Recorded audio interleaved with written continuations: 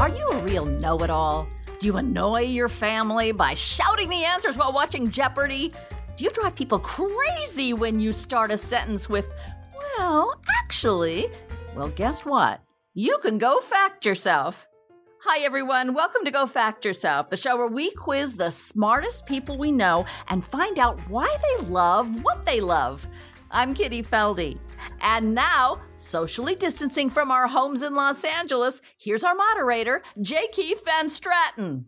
Thank you so much. Hello, Kitty, and thank you so much for sitting in today. Helen Hong had a business engagement she couldn't get out of, so we're so happy to have you. You've been a guest on the show before. You've been in our audience several times, and now you've been promoted to co-host. So excited. I'm so excited. And I had no other business meetings, so, here I am. Well, you are about to have a lot of business going on because you have a new book out. Tell us about that. Yes, I do. It's called State of the Union, and it's part of a mystery series called the Fina Mendoza Mysteries, set on Capitol Hill. It's about the 10-year-old daughter of a congressman who solves these various mysteries. And in this book, a mysterious bird poops on the president's head during the State of the Union address. And oh, no. I know, it's terrible, and everybody wants to get the bird. Yeah, that is what we call an inciting incident. Well, as part of the process of having this new book that's just out, you, of course, are promoting it by doing interviews. You made your mark as an interviewer for NPR. What's it like to be on the other side of that, having other people interview you? Well, I have to tell you, the worst interview I ever conducted as a talk show host was with Terry Gross, of all people. Oh, no. And it was because she only gave one-word answers. And so I used to make fun of that, but now I realize, you got to keep talking, Kitty, even if you don't know what you're going to say next. Just keep talking. Yeah, that's right. You were doing that silly thing of answering the question as opposed to getting the point out that you wanted to get. That's right. And of course, you escaped radio for the wonderful world of podcasting. You tell us about the children's podcast that you have. We've talked about before, and I've been on, but it's so wonderful. Well, it's called Book Club for Kids, and that's exactly what it is. I get to talk to kids, usually 5th to 7th graders, about a middle grade novel, and they get to interview the writer, and we get a reading from a celebrity like J. Keith Van Stratton to go with the podcast as well. And then, I just got so excited about the book and I thought, podcast, book, this could work. So we now have a new podcast called the Fina Mendoza Mysteries. And the first season was based on the first book in the series. But we also covered things like, maybe we should be lowering the voting age and letting kids vote. And we did a couple of them on the January 6th insurrection, trying to explain the insurrection to kids. So the whole project is sort of a civics lesson, trying to introduce civics to this next generation so they won't be totally turned off by politics in Washington, D.C. I wish you could explain the January 6th insurrection to me, and I'm not a kid. All right, well, today on Go Fact Yourself, 2 guests will compete to answer questions about facts they know, facts they might not know, and frankly, facts they should know. Plus, we'll meet actual experts on 2 very different topics, and finally, we'll declare one of our guests the winner of today's show. Let's get started and meet today's guest. Kitty, who is up first? He is a comedian, writer, and commentator who can be heard every weekday hosting the show Tell Me Everything with John Fugelsang. On SiriusXM Channel 127, it is John Fugelsang. Hello, John Fugelsang. J. Keith, hello. Thank you for having me. Oh, it's so wonderful to see you again. The show that you do, Tell Me Everything with John Fugelsang, it's so great, not just because I've been on as a guest before. I was surprised to learn that before this show, you had never hosted radio before. Is that right? I had filled in a lot of radio shows, but yeah, this was the first time I ever really made the commitment. I waited till I had a show where I could book Chris Christie and Bernie Sanders, Julie Andrews and Tyler Perry. So I waited for just the right dynamic. And please tell me they did a duet. I wish they were there on the same day, but it didn't work out that way. And I meant Bernie Sanders and Chris Christie. Oh, yes.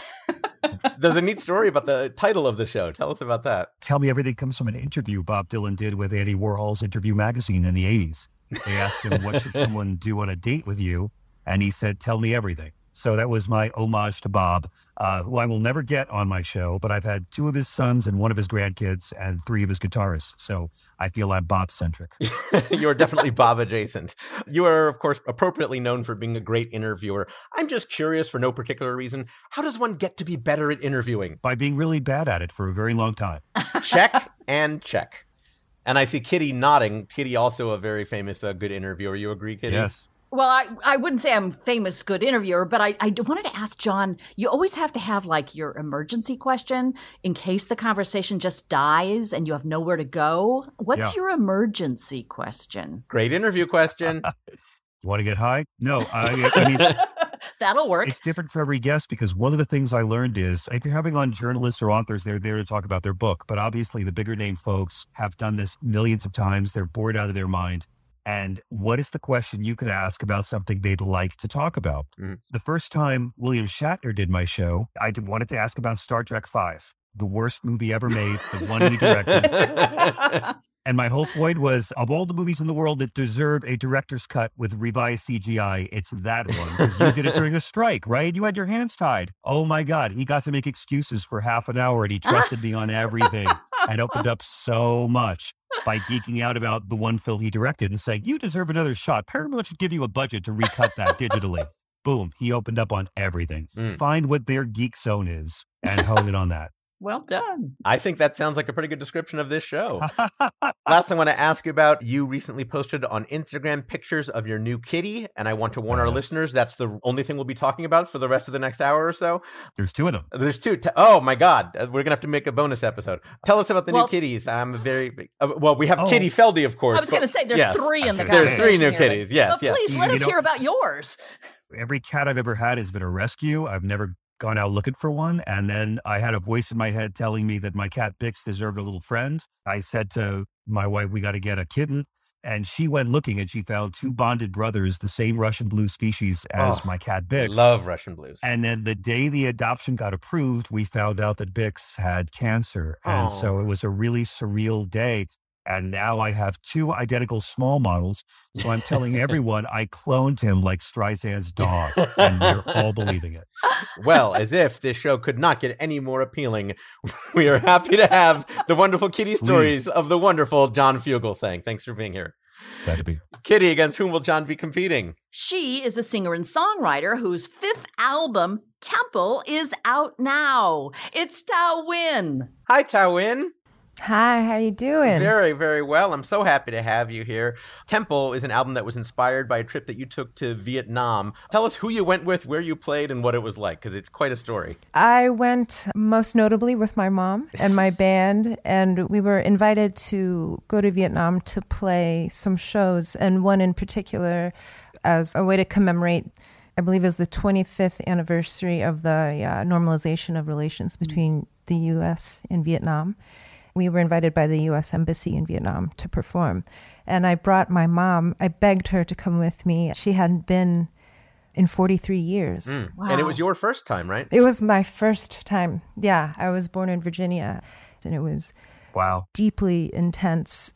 It took me a long time to even process that it had happened, because we don't do so well with emotions in our family. So good thing you're an artist who can process it through your work, through your music. Totally. It's a good thing I can monetize it, or else I wouldn't do it at all. Also, fortunately, we had a documentary team with us. Brilliant. My friend who's a filmmaker and his crew came to document all of it. And that was a film that could be seen on PBS, I believe. It was, It became a short film called Nobody Dies and is available late night or really early in the morning on your local PBS. Yeah, you wouldn't want to experience that in the afternoon. It's just too much. It's too much. Thao, in addition to being in that movie and all of the music that you do, you recently started a Substack newsletter, getting the word out in words and pictures and giving music clips that way. Why did you want to do that, and what's that experience been like for you? It's been such a sweet and heartening experience. It was a way to be more directly in touch with fans and supporters while we couldn't be on the road. What's so sweet about it is that I do plan on continuing it even as touring has come back. I think what's so cool, I checked out a few of them, is people think of a newsletter as, here's just a bunch of text and it's, just blocks of paragraphs or random thoughts and whatnot. Oh, you've been reading my newsletters. Thanks. Kitty, how dare you? I would never insult you on the show. But wait till afterwards. Yeah, exactly. But Thao, you really make it sort of a multimedia and kind of a vulnerable look into your life. I love that format of not needing to explain things a lot. I'm a terrible storyteller because I can't remember all the details, but it's nice to be able to move around and not have to give so much backstory. You mentioned being out on tour again. That's a new experience in this Are we post-pandemic? Hard to say. So no, I guess not. No, You mentioned being back out on tour after not being for a while. How has the experience been for you? Well, we've been lucky enough to play a few shows, a few fly-in dates. My first full tour is happening this week. It starts in Birmingham, Alabama. I'm out all of September with Julian Baker, and it's been emotional. Yeah. For a while we didn't know what would be possible. Yeah. It didn't look good for a long time, and at the beginning of everything shutting down, there was no way to know how extensive it would be. And this is coming from someone who, I've been touring for 15 years now, so I was deeply exhausted and so cranky. I'm the crankiest person on tour. And even I, midway through, the pandemic was like, it is such a gift to be able to connect with people in this way. I'm sorry that I lost sight of that, or I needed the break to regain sight of that. Tao, you're known for being a very fierce performer. People have described you when you sing as snarling and screaming, and you've even described yourself as having crazy eyes. And yet you appear to be a rather mild-mannered person here. Why is it important for you to share that part of your personality on stage? It's important for the greater good of society that I let it out somewhere. The safest place is on stage. Yes, if not there, who knows what would come right? of it? Yeah. Oh, I'm actually when my partner and I drive anywhere, I am a terrible passenger because I have deep road rage, and she's always like, "You're gonna get us murdered. You have got to calm down." So we have this negotiation now where, and I see injustice everywhere on the streets, and so now all I can do is just roll down the window. I just press the button. And then I just stink eye, dagger, and then I just roll the window back up. So I'm trying to keep it under control. Yes, get this person back on stage. She needs it. Last thing I want to ask you about, I saw this wonderful segment that you did on the PBS NewsHour where you demonstrated a skill that you had learned while riding the bus to school. And I'm wondering if I can set you up. Would you mind doing that for us today? Oh, it would be an honor. Great.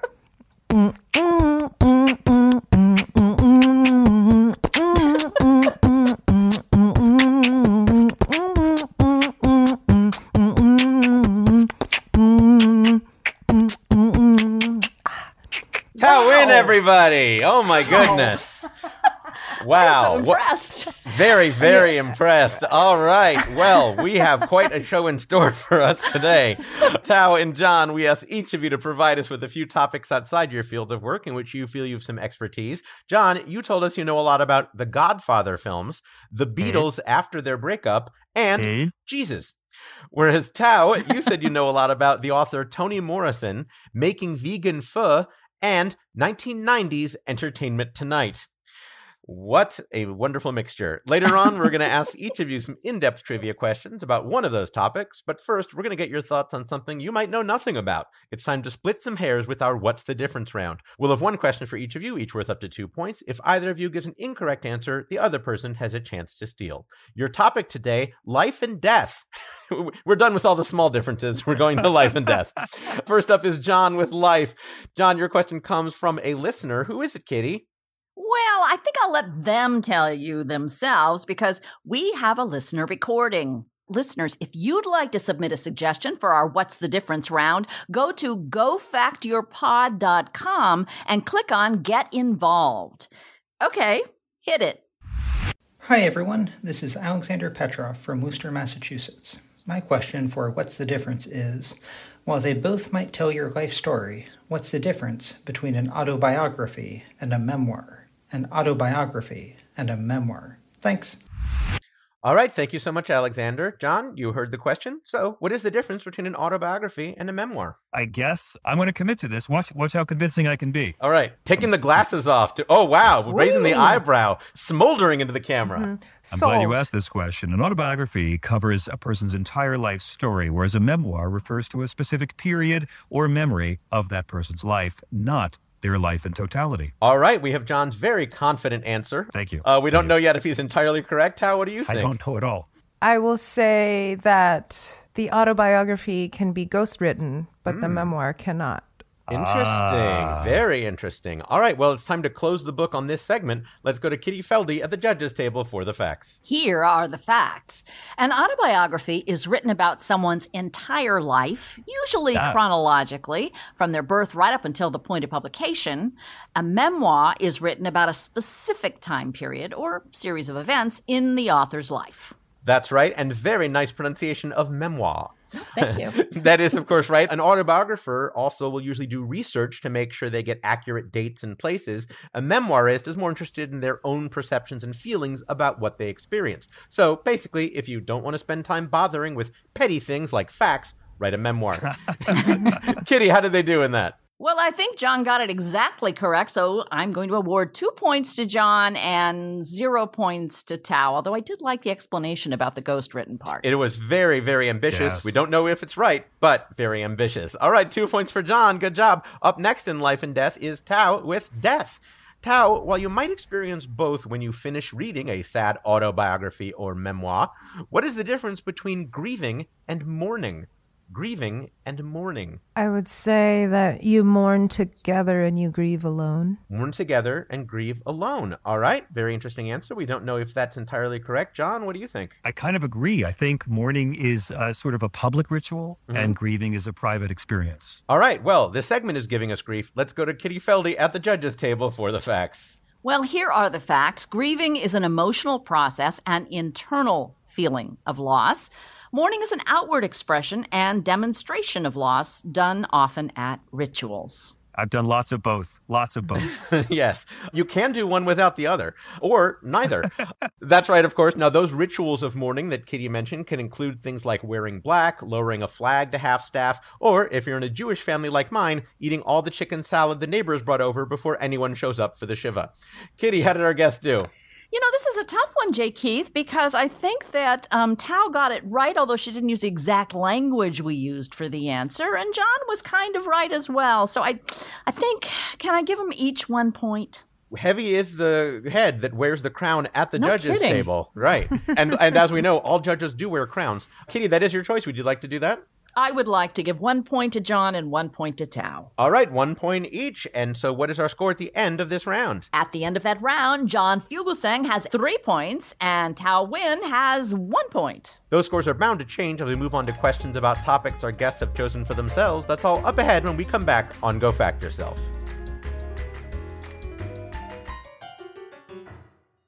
Helen Hong, you know what I realized this week? I have only bought one brand of cereal, probably in the last 5 or 10 years. Can you guess what brand of cereal that is? Is it Magic Spoon? It is Magic Spoon. Oh, you know me so well. And I think you know why, because if you've been trying to cut down on carbs and sugar, it might feel like you basically can't eat anything anymore. Well, you know what you can eat? Magic Spoon, and it's the only cereal I need. Helen, tell them why Magic Spoon is so great. Magic Spoon has 0 grams of sugar, 13 to 14 grams of protein, 140 calories, and only 4 net grams of carbs in each serving.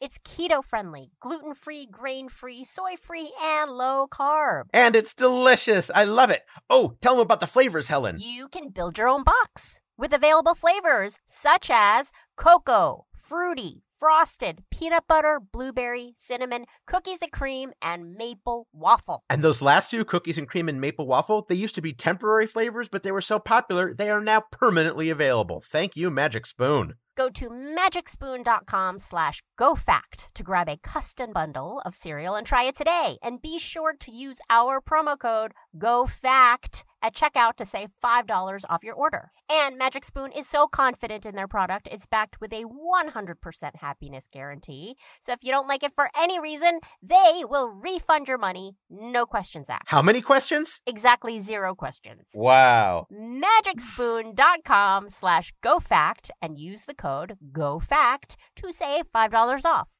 Thank Thank you, you, Magic Magic Spoon. If you're sick of constantly arguing with the people closest to you about topics that really aren't going to change the world, we're here to take that stress off of your shoulders. We take care of it for you on We Got This with Mark and Hal. That's right, Hal. If you have a subjective question that you want answered objectively once and for all time for all of the people of the world, questions like, who's the best Disney villain, Mac or PC? Or should you put ketchup on a hot dog? That's why we're here. Yes, I get that these are the biggest questions of our time, and we're often joined by special guests like Nathan Fillion, Orlando Jones, and Paget Brewster. So let Mark and Hal take care of it for you on We Got This with Mark and Hal, weekly on Maximum Fun. Welcome back to Go Fact Yourself with our guests John Fugelsang and Tao Wynn. And once again, here's J. Keith Van Straten. Thank you, Katie. All right, John, of your many interests, you told us you know a lot about the Godfather films, the Beatles after their breakup, and Jesus, who I understand was not as big as the Beatles.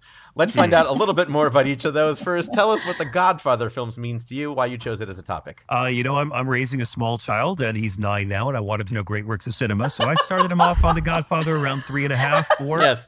His first word was Luca Brasi. I felt like I had achieved something there. And how is his therapy going? You know what? I started him on the Godfather films and therapy at a very young age. Yeah. And why do you find these films so great? Because they represent some of the best cinema America has ever produced, to say nothing of great storytelling, great adaptation of a book. I'm not including the third one here, but 1 and 2 are still just perfect, almost perfect works of cinema. Great. All right, next, you said you know a lot about the Beatles after their breakup. The Beatles, to me, really invented the concept of the solo career. To me, their solo careers are as important as them as a band in terms of understanding the band and where they all went.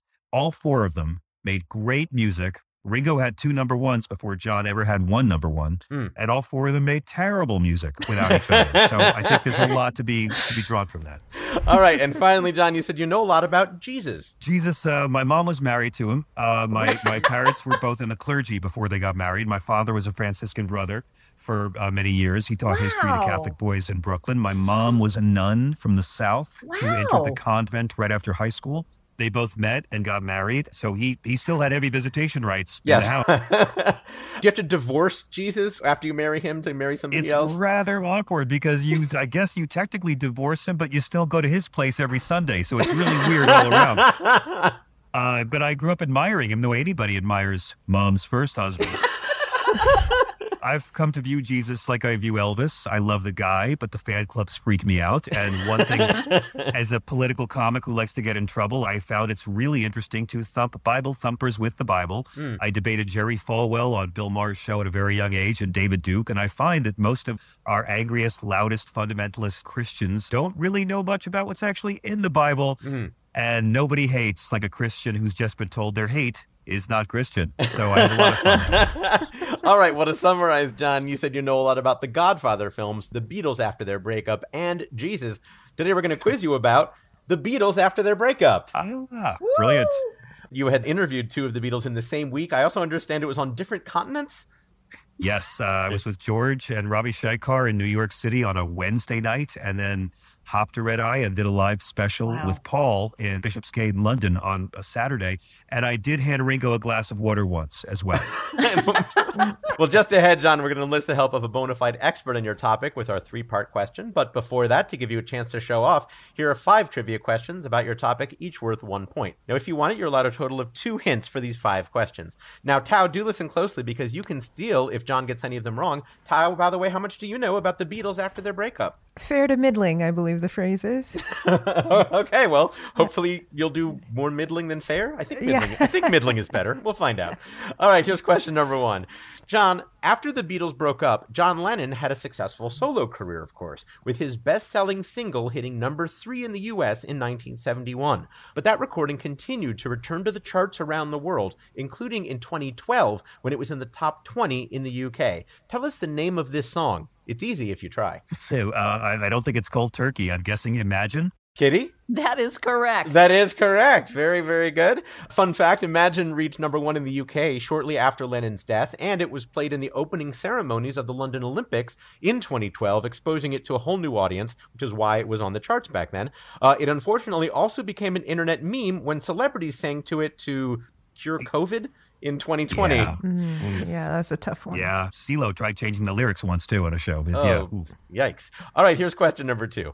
Paul McCartney's most recent hits were actually in 2015, when 3 of his songs made the top 40. Each of those hits was a collaboration with what hip-hop giant, fashion mogul, and supposed presidential candidate? That would be Kanye West. Kitty? That is correct. That is correct for another point. You did not need the hint in that one, but Kitty, what would that hint have been?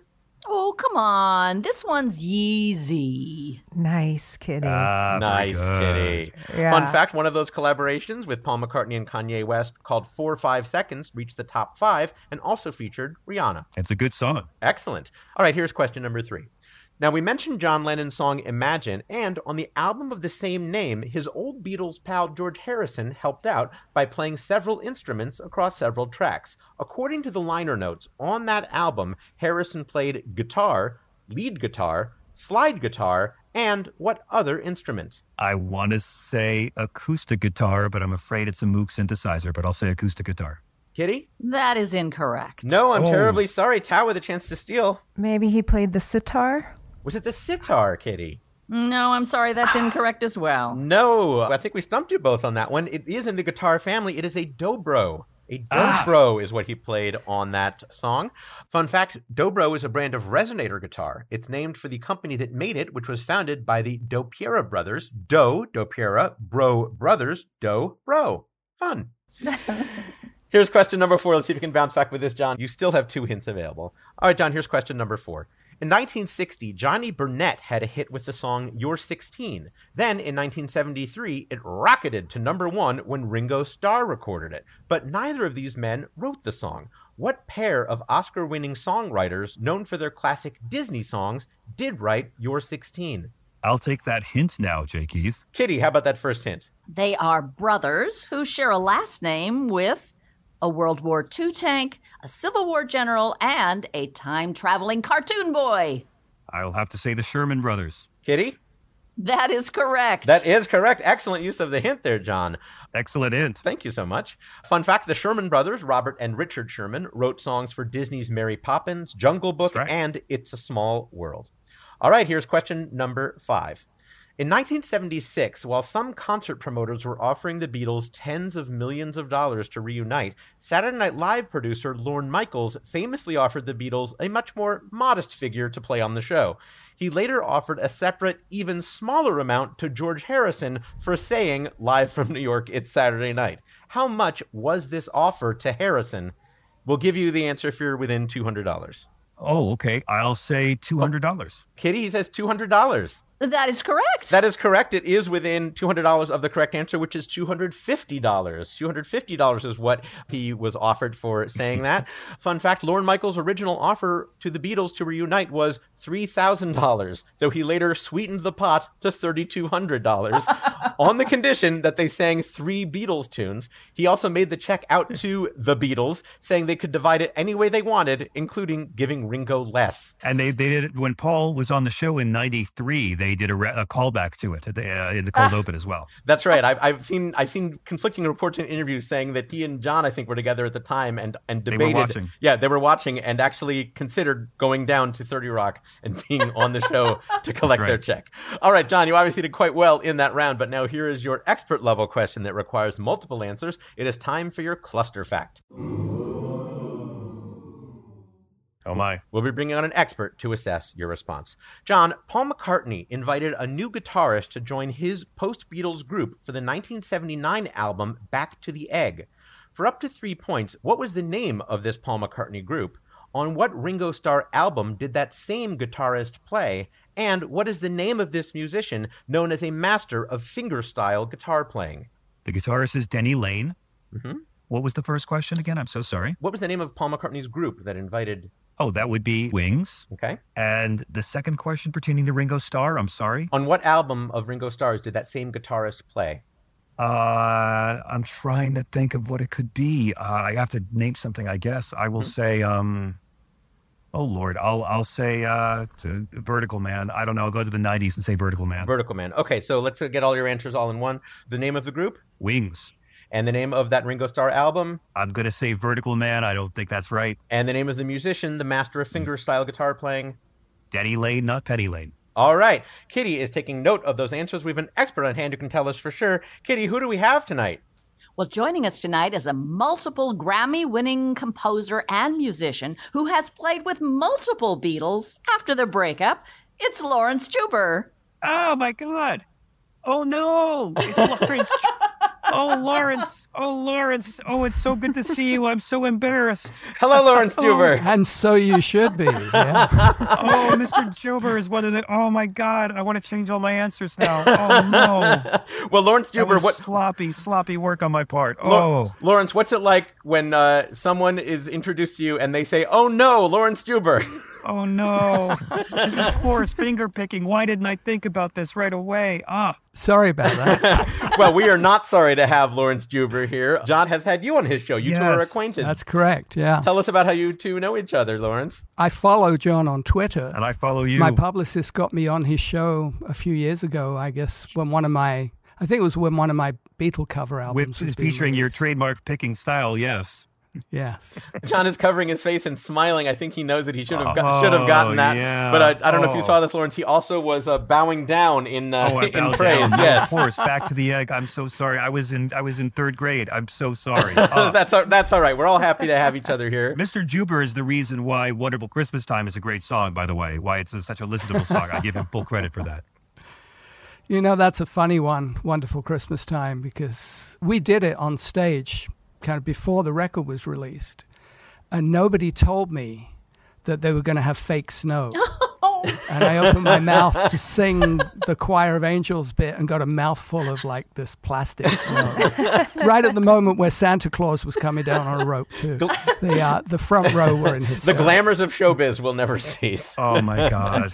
Well, for our listeners, in addition to all those Beatles that you played on records or in concert with everyone from Marvin Hamlish to Lou Rawls to Harry Styles recently. Some listeners might not realize that they've heard you, but they certainly have if they've heard a bunch of different movie soundtracks, video games. I was surprised to learn this. You did that famous transitional riff on TV's Home Improvement show. I did all the guitar on Home Improvement for 8 years. Hey. After Wings, I became a studio musician here in LA and worked on Roseanne and Home Improvement and a boatload of movies. Yeah. Good Will Hunting, Pocahontas, stuff like that. Amazing. Awesome. We talked about you as a master of fingerstyle guitar playing. For those who don't know, what is that exactly?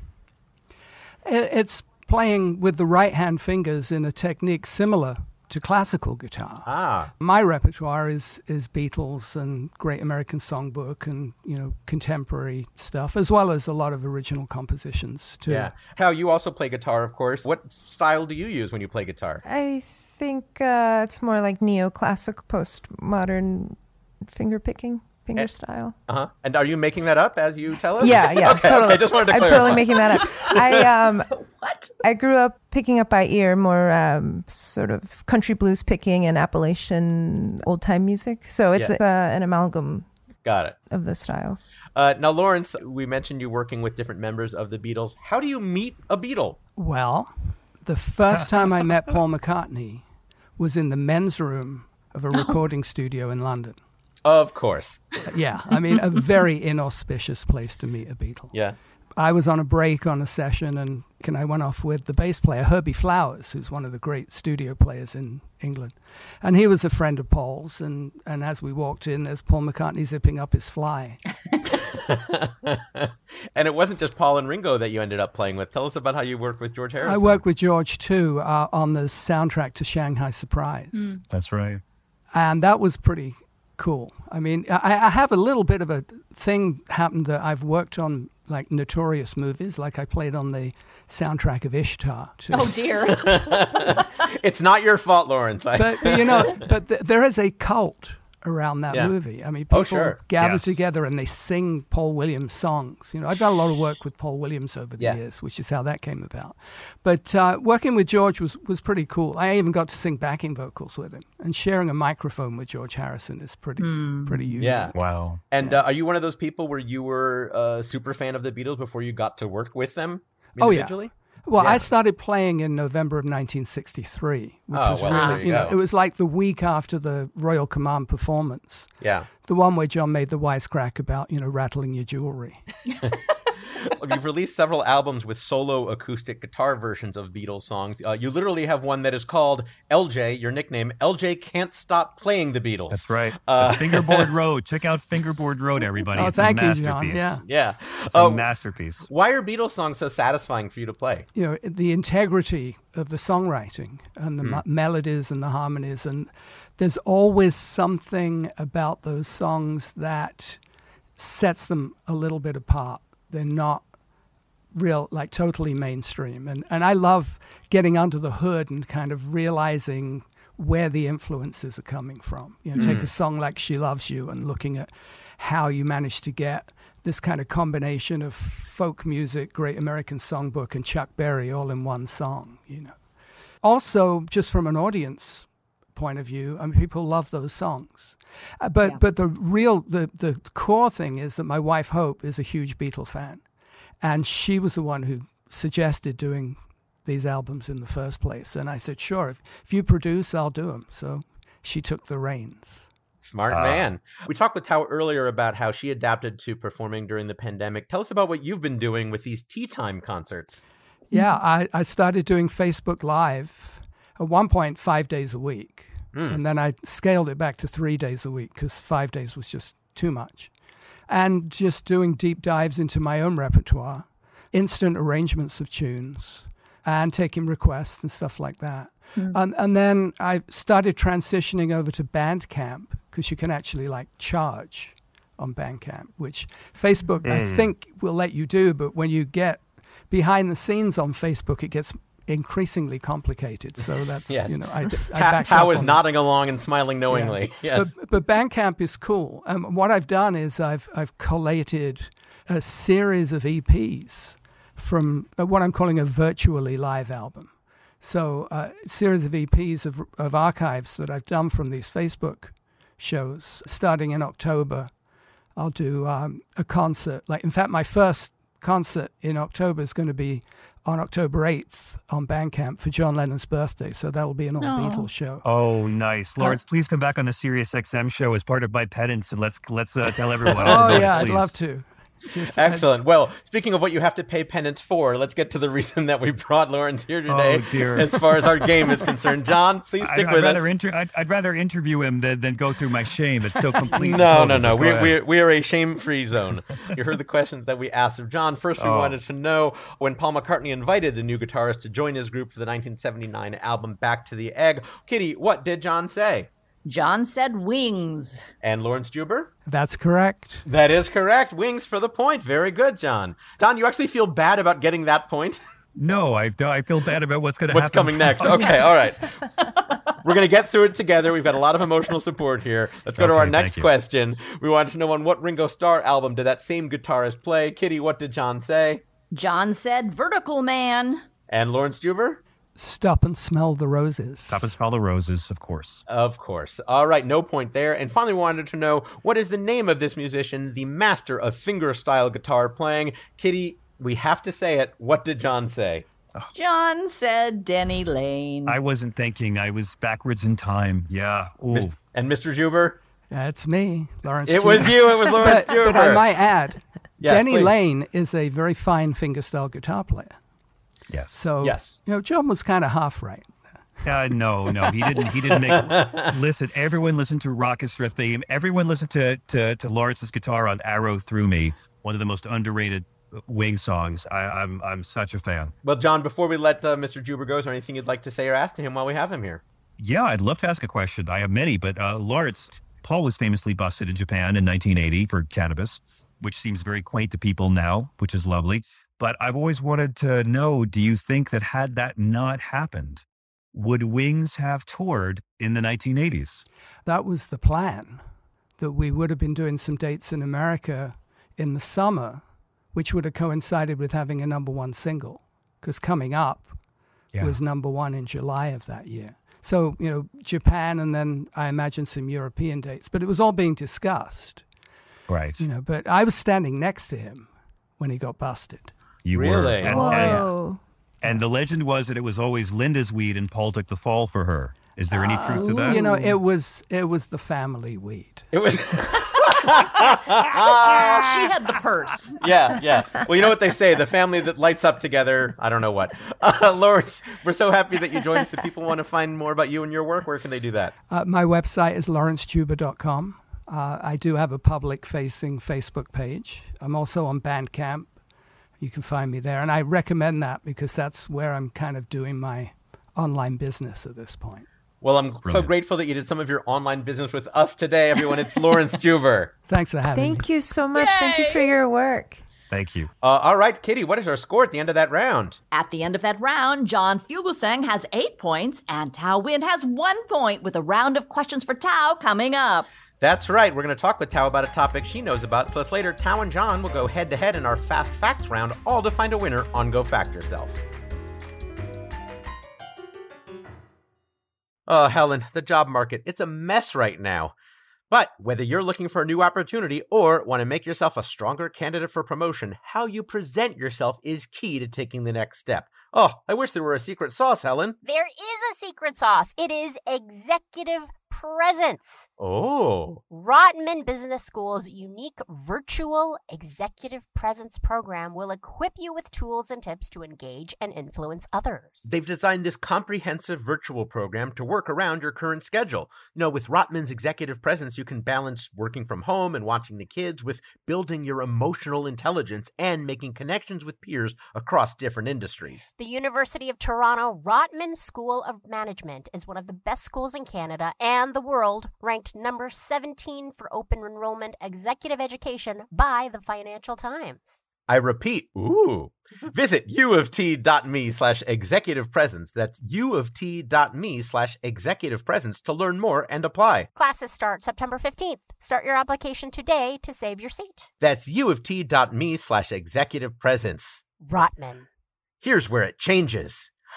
Thank you, Rotman Business School. It is a school. Hey everyone, it's I, John Hodgman of the Judge John Hodgman podcast. And I, Elliot Kalin of the Flophouse podcast. And we've made a whole new podcast, a 12-episode special mini-series called iPodius, in which we recap, discuss, and explore the very famous 1976 BBC miniseries about ancient Rome called I, Claudius. We've got incredible guests such as Gillian Jacobs, Paul F. Tompkins, as well as star of I, Claudius, Sir Patrick Stewart, and his son, non-Sir Daniel Stewart. Don't worry, Dan, you'll get there someday. iPodius is the name of the show. Every week from MaximumFun.org for only 12 weeks. Get them at MaximumFun.org or wherever you get your podcasts.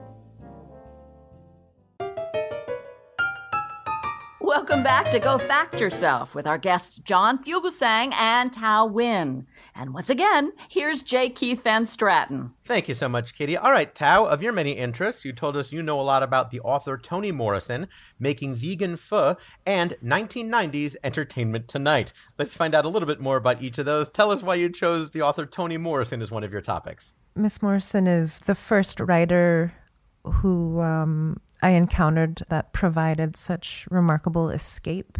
And her writing played and continues to play a great influence in my lyric writing. In neat. The cadence I use, mostly How Hard I Strive.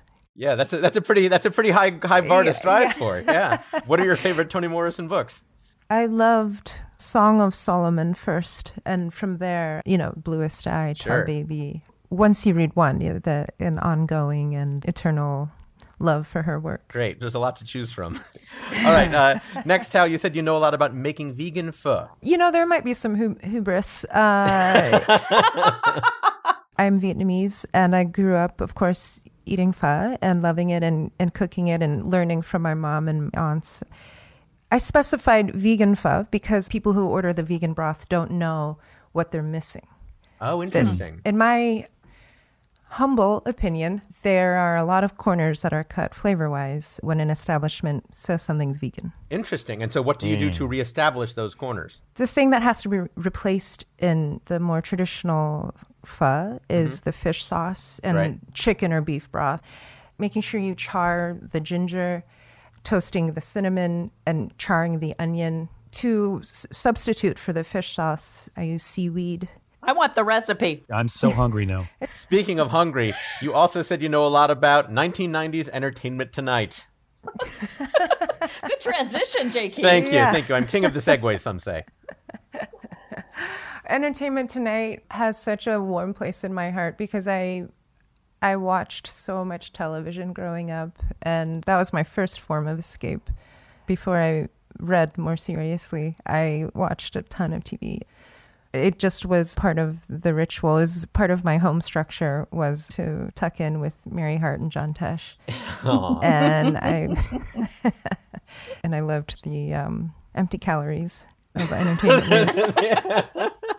So you don't like a vegan Entertainment Tonight. You want the full, I want you want the full hard. Yeah, experience. I want it full and juicy and pretty much useless. Yeah. See, I knew that transition would pay off someday. All right, so to summarize, Tal, you said you know a lot about the author Toni Morrison, making vegan pho, and 1990s Entertainment Tonight. Today we're going to quiz you about 1990s Entertainment Tonight. Yes. Yes. Tao pumping her fist with happiness. And what is it about the 1990s era that you find particularly appealing? That was me at my most sponge-like. Okay. That's like the last time I absorbed anything that I carried on into my adulthood. My memory is dubious often, but for some reason, all of these are crystallized. All right, well, we'll see how crystal they are. Yeah, we'll see. Yeah. Because just ahead, we're going to enlist the help of a bona fide expert in your topic to test your mastery in the subject with our expert level question worth up to 3 points. Before that, to let you show your love, Tao, here are 5 trivia questions about the topic, each worth 1 point. If you want it, you're allowed a hint for any 2 of these 5 questions. Now, John, do listen closely because if Tao answers incorrectly, you can steal. John, by the way, how much do you know about 1990s Entertainment Tonight? I have met Lisa Gibbons and John Tesh. Whoa. So I will be leaning in carefully, and I will be answering Lawrence Juber for every question. A wise strategy going forward in life. All right, here is your first question about 1990s Entertainment Tonight, Tao. Mary Hart hosted Entertainment Tonight from 1982 to 2011. While most folks were glad to hear her voice, there was a notable exception in the 1990s. A woman who, as documented in the New England Journal of Medicine, appeared to have seizures triggered by Mary Hart's voice. Now, this story might sound familiar because what NBC sitcom of the 1990s had a 1992 episode where Kramer also had seizures triggered by Mary Hart's voice? That would be Seinfeld. Kitty? That is correct. That is correct. We laid a lot of track to get there, but you got on the train and made it to the terminal. Paying attention pays off. Yes. Yeah. You did not need the hint, but I know, Kitty, you were eager to give this very subtle hint. What would that hint have been, Kitty? The star of the show was Jerry Seinfeld. Subtle indeed. Fun fact, Mary Hart joined E.T. on its 204th show and stayed for thousands more. And, by the way, we did an entire segment about Seinfeld with our guest Dwayne Perkins on episode 39 of Go Fact Yourself. Tao, it's hard to say the words Entertainment Tonight without thinking of its very hummable theme song. What longtime host of the show, who went on to a successful musical career, reorchestrated the theme for the show in 1990 and 1994? John Tesh. Kitty? That is correct. That is correct. Very good. Tesh hosted the show with Mary Hart from 1986 to 1996. That theme song was originally composed by Michael Mark, and in addition to John Tesh's versions, it was also reorchestrated in 2012 by will.i.am. What? Yes. Oh. You got to check. Pull that up. Oh, yeah. Absolutely. Give me a minute. Have you had a chance to play the Entertainment Tonight theme song in your concerts, Tao? I have not. Maybe I'll bring it back with that humming beatbox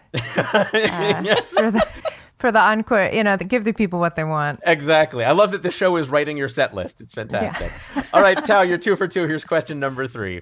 People watched Entertainment Tonight in the 1990s to see their favorite celebrities like Madonna, Rosie O'Donnell, Whoopi Goldberg, and Steven Spielberg. But viewers didn't see them for a stretch of 1996 when these stars and more boycotted E.T. and other shows in protest of invasive paparazzi.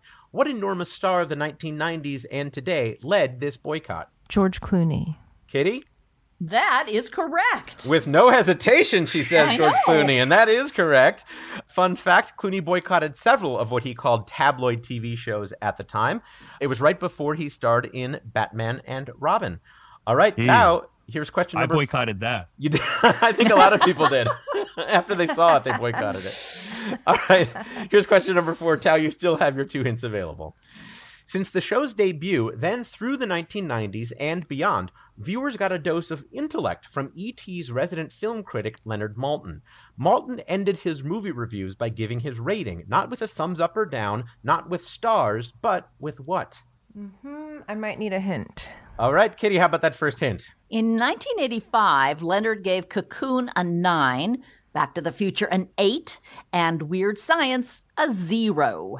Out of a 10 out of a 10 scale. Kitty? That is correct. That is exactly right. Yes, a number from 0 to 10. Very, very nice. All right, Tao, you have a chance to go 5 for 5. Here is your 5th question. Stars are just like us. They have birthdays too. What company began sponsoring the Celebrity Birthdays segment on Entertainment Tonight in 1993? How deep in thought? This is a good one. Thank you. I'm not going to lie. I wrote this one. I liked it. Kitty, can I get another hint, please? Kitty, how about that second hint? It's an American greeting card company, and it isn't Hallmark. What? Dun, dun, dun. Oh, is there another American greeting card company? There really is. They cornered the market. There literally is. Literally. The American greeting card company. Kitty? That is correct. That is correct. American Greetings is what it's called. American Greetings. Very nice use of that hint. Fun fact, as we record this, today's celebrity birthdays are Chris Hemsworth, Hulk Hogan, and Viola Davis. I've always wanted to say it, and in that voice. Tao win is 5 for 5, everybody. Woo! Very, very nice, Tao. Thank you so much. All right, now here is your expert level question that requires multiple answers. It is time for your cluster fact. We'll be bringing on an expert to assess your response. Tao, people think of Entertainment Tonight as a show to watch on weeknights, maybe on the floor too close to the TV. But there also was a weekly version broadcast on weekends, which was not called Entertainment Tonight until producers changed the name in 1990. For up to 3 points, how long was each episode of the weekend version of Entertainment Tonight? What was the weekend show's original title before becoming Entertainment Tonight or ET Weekend? And what man hosted the weekend show, later replacing John Tesh as permanent anchor of the weeknight show in 1996? I'll go with 18 minutes. 18 minutes, all right. I'm assuming that they wouldn't allow it to be half an hour. You know what? I remember watching on the weekends sometimes. Mm-hmm. Was it an hour? So you're changing your answer from 18 minutes to an hour. Yeah, it's really hard with childhood stuff because you block out so much of it and then to go back and try to. No, I understand. Yeah. Okay. And 18 minutes feels like an hour sometimes. Right. Too. Yeah. All right. So you're going to say an hour was the length of the show? An hour was the length of the show. Okay. Before it was called ET Weekend, was it Entertainment Insider? Entertainment Insider. Okay. And then who was the man who hosted the weekend show and later replaced John Tesh as permanent anchor? I'm going to go with Mark Steines. Mark Steines. Okay. Kitty is taking note of those answers. We have an expert on hand who can tell us for sure. Kitty, who do we have tonight? Joining us tonight is a television personality whose storied career includes hosting several game shows and pageants, including Wheel of Fortune and Miss USA, and who was the anchor of Entertainment Tonight for much of the 1990s. It's Bob Goen. Bob Goen! Hello, Bob Goen. So nice of you to join us. Well, thank you. And Tao, thank you for getting an 11-year gap between Tesh and Stein. I can't tell you how much I appreciate that. I'm so sorry, but that's okay. Yes, at least you didn't say that you weren't Lawrence Juber. That's right. John, by the way, you were champing at the bit to get in there. John, you knew the answers to that cluster fact? Listen, I've been a fan of Bob since he was doing Wheel of Fortune. Yeah, get out of here. No kidding. Yeah. Well, let's talk about that. I, of course, am a huge game show fan. That's how I first got to know you. You did game shows like Wheel of Fortune in the daytime, shows like Perfect Match, Home Shopping Game, and you're on Cameo, like a lot of people are, where they can people can request personalized videos of you. And I thought it was really neat in your bio. It said that despite Entertainment Tonight and the pageants and all the things you've done, you still consider yourself a game show guy. When I was 13 years old, I made an announcement to my parents at the dinner table that I was going to grow up to be a game show host. Oh, wow. So I have wanted to be a game show host since I was a kid. Every decision that I made, every step I took, either with education or with, any kind of a career path, it was always with the game show finish line down the road. That's so cool. E.T. was just a complete detour. Yeah. But it worked. And it's what will be on my tombstone. So.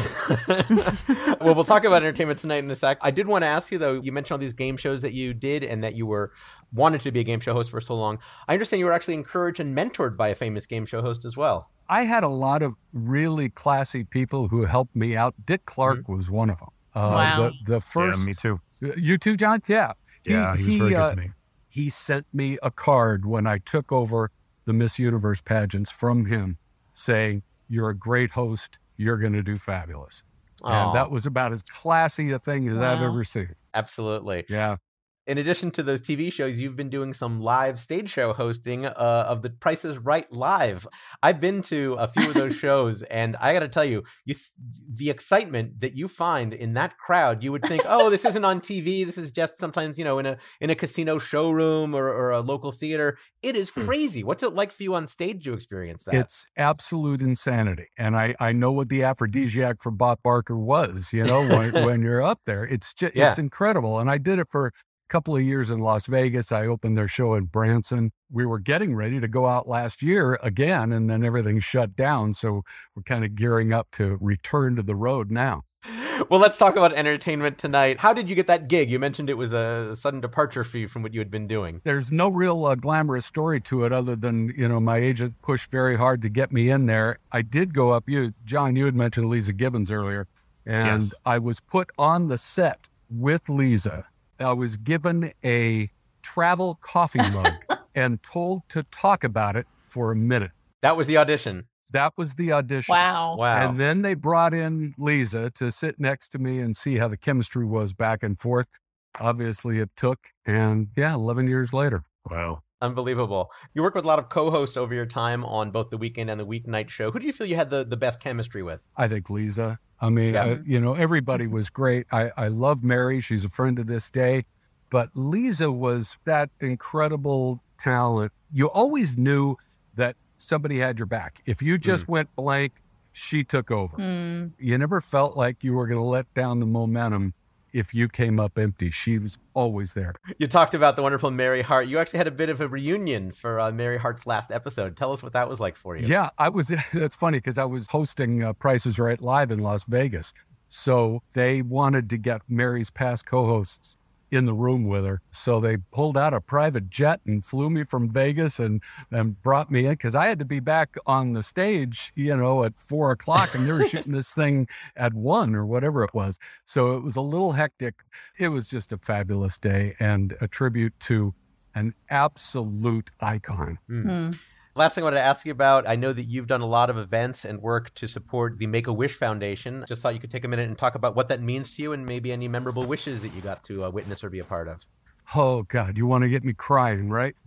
I mean, that is what a good interviewer does as well, right? Of course. That's always the goal. I did a golf tournament in Denver for the Make-A-Wish Foundation of Colorado for about 9 years, and we raised over $1 million.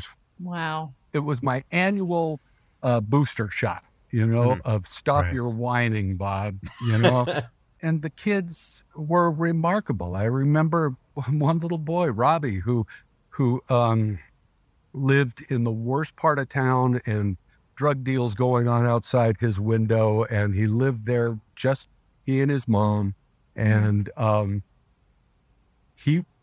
see, here I go. I'm going to start crying.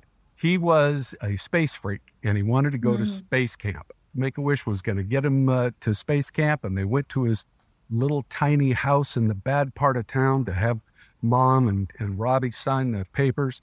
And they said, "Okay, Robbie, so this is what you want to do, right? You want to go to space camp?" And he goes, "No, I changed my mind." Oh, gosh. And they said, "What do you want to do?" And he said, "I want to move my mom to a better neighborhood." Oh. Wow. And so Make-A-Wish bought him a house. Oh, wow. God bless him. Yeah.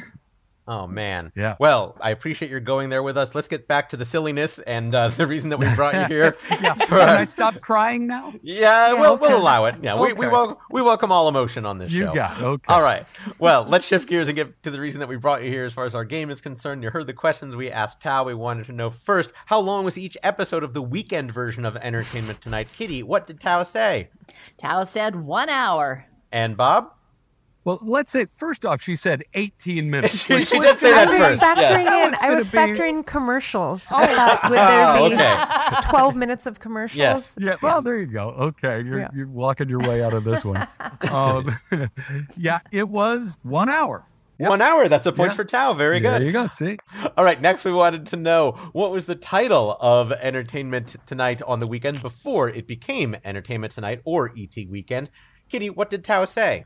Tao said Entertainment Insider. And Bob? I know why you're confused, because there was a second show called The Insider that followed Entertainment Tonight. But originally, the weekend show was called Entertainment This Week. Entertainment Very This good, Week. John. Yes. Yes, because the recap aspect. Exactly. Yes. Yeah. I'm sorry, no point there. And finally, we wanted to know who was the man who hosted that weekend show, later replacing John Tesh as permanent anchor of the weeknight show in 1996. Tao, John had to go through this, so you have to go through it as well. I know, John. It's so painful. Kitty, what did Tao say? Tao said Mark Steinus. Was she right? No, of course not. She was close. Bob, I have to tell you that, that lapse in my memory is atrocious, and I apologize for that. But just hearing your voice, I want you to know that I watched you every night and for years on end, and it's so comforting to hear you again. Bless you. Well, okay, you just made up for it. Everything's fine now. We're friends again. Yay! Yeah. Well, Bob, it was so wonderful for you to join us. If people want to find out more about you or book you on Cameo, where can they do that? On Cameo, yeah, they can certainly go there. I mean, that's self-explanatory. But I'm not doing a whole lot right now, and that's why I'm here instead of Tesh. So, I've been doing like radio for the last 10 years and live stage shows, and I really haven't done that much television. So, unless you count my colonoscopy. But You'll be here all week. Yeah, I'm here all week. Yeah. Well, thank you for slumming with us, and for our listeners, please do be sure to check out Bob Goen in whatever form he comes to your town next. Thank you so much for joining us, Bob Goen. My pleasure, guys. Thanks. Thank you so much, Bob. Thanks, Tal. All right, what is our score, Kitty, as we go into the final round? Going into the final round, John Fugelsang has 8 points, and Tao Win has 7 points. Oh, very nice catching up there, Tao. All right, now it is time for our final round we call Fast Facts. I'll read 10 statements, and each contestant will answer with true or false. I'll start with John and alternate between each guest. Each correct answer is worth 1 point. Again, the answer to each statement is true or false. Here we begin. John, the American Kennel Club keeps a list of official dog breeds. True. Correct. Tao, there's an official American Kennel Club breed called German Shepherd. True. Correct. John, there's an official American Kennel Club breed called Canadian Shepherd. False. Correct. No, but it would be the most polite shepherd there is. Tao, there's a Belgian Shepherd. False. Correct. John, there's a Dutch Shepherd. True. Correct. Tao, there's a Bohemian Shepherd. False. Incorrect. No, there really is. John, there's a Caucasian Shepherd. False. Incorrect. No, there really is. It looks a lot like the Canadian one, I'm guessing. I heard it's very bohemian. It is. Tao, there's an Australian Shepherd. True. Correct. John, there's an Australian cattle dog. True. Correct. Tao, there's an Australian stumpy tail cattle dog. True. Correct. Yes. John, there's an Australian pointy tail cattle dog. False. Correct. Tao, there's an Australian lobster tail cattle dog. False. Correct. John, there's an Australian fairy tail cattle dog. False. Correct. Tao, there's an Australian handmaid's tail cattle dog. Unfortunately, false. Correct. And finally, John, there's an Australian Tales of a Fourth Grade Nothing cattle dog. False. Correct. All right, we're not going to count those last few, but I do want to thank Tao and John as Kitty tabulates the final score. Kitty, are you ready to reveal the final score of today's game? I am. At the end of the game, in second place is place, Tao Win with 11 points. And in first place, John Fugelsang has 12 points. A very close game, but congratulations, John Fugelsang. You are the facting champion on Go Fact Yourself. John, what will you do with your championship? I'm going to give my title to Dow because she played a better game than me. Oh, that's very generous, and we always appreciate a bonus pun. All right, we just want to give everyone here on the show a chance to promote anything they might like people to find them doing. John Fugelsang, where can people find you and your work? You can hear me every night on SiriusXM. I have a podcast called The Sanity Cast. I'll be performing at the Barrymore Theater in Madison, Wisconsin on October 23rd. And that's going to be a live stream pay-per-view as well on Meat Hook. Excellent. Well, we thank you so much for joining us. Wonderful to have John Fugelsang.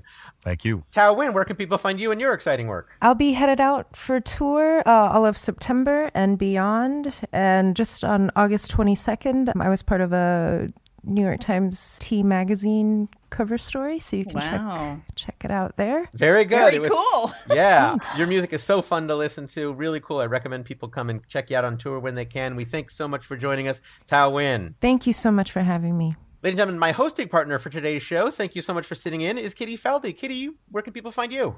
Oh, you can find me on Twitter at Kitty Feldy. You can listen to the podcast Book Club for Kids or the Fina Mendoza Mysteries, or you can find me on the bookshelves with the Fina Mendoza Mystery Series. Excellent. Congratulations on that new book, and make sure to look out for Kitty Feldy. Thanks again for joining us today. And me, you can find me on Twitter at J_Keith or on Instagram at jkeith.net. That just leaves me to thank Tao Win, John Fugelsang, Lawrence Juber, Bob Goen. Please like us on Facebook, follow us on Twitter and Instagram, all at Go Fact Your Pod. Rate and review us on Apple Podcasts. Update our wiki at gofactyourwiki.fandom.com and buy our T-shaped shirt at maxfunstore.com. I'm J. Keith Van Stratton. Good night.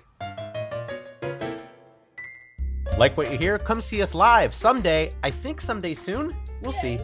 Go to gofactyourpod.com for our schedule and tickets. And give us a 5-star review on Apple Podcasts like Jack did. He, she, or they said, it's just so dang pleasant to listen to people get excited about things that they care about or freak out when they meet a renowned expert in some niche topic. Everyone's an expert in something, but you may need to think about what that could be. Thanks, Jack. I think you're an expert in writing dang pleasant reviews. Kitty?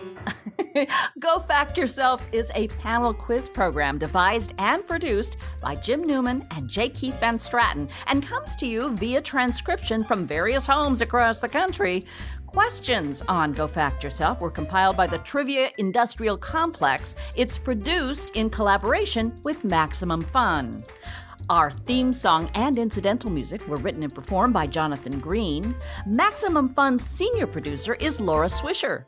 Associate producer and editor is Julian Burrell. Our show engineer is Dave McKeever. Special thanks to Bob Bowden, Sean Patrick Rohrer, Shelley Herman, Robin Randall, Hope Juber, Pete Cunningham, Will Moronic, Amanda Freitag, Justin Leonard, Jimmy Marks, Sarah Rodenbaugh, Brandon J. Carr, Clint Tauscher, Mike Avellanos, Adam Needhoff, Dave Bianchi, Erich Tran, and Christine Velada. I've been Kitty Feldy. Let's go watch 1990s entertainment tonight. Yay, I can hardly wait. MaximumFun.org. Comedy and culture. Artist owned. Audience supported.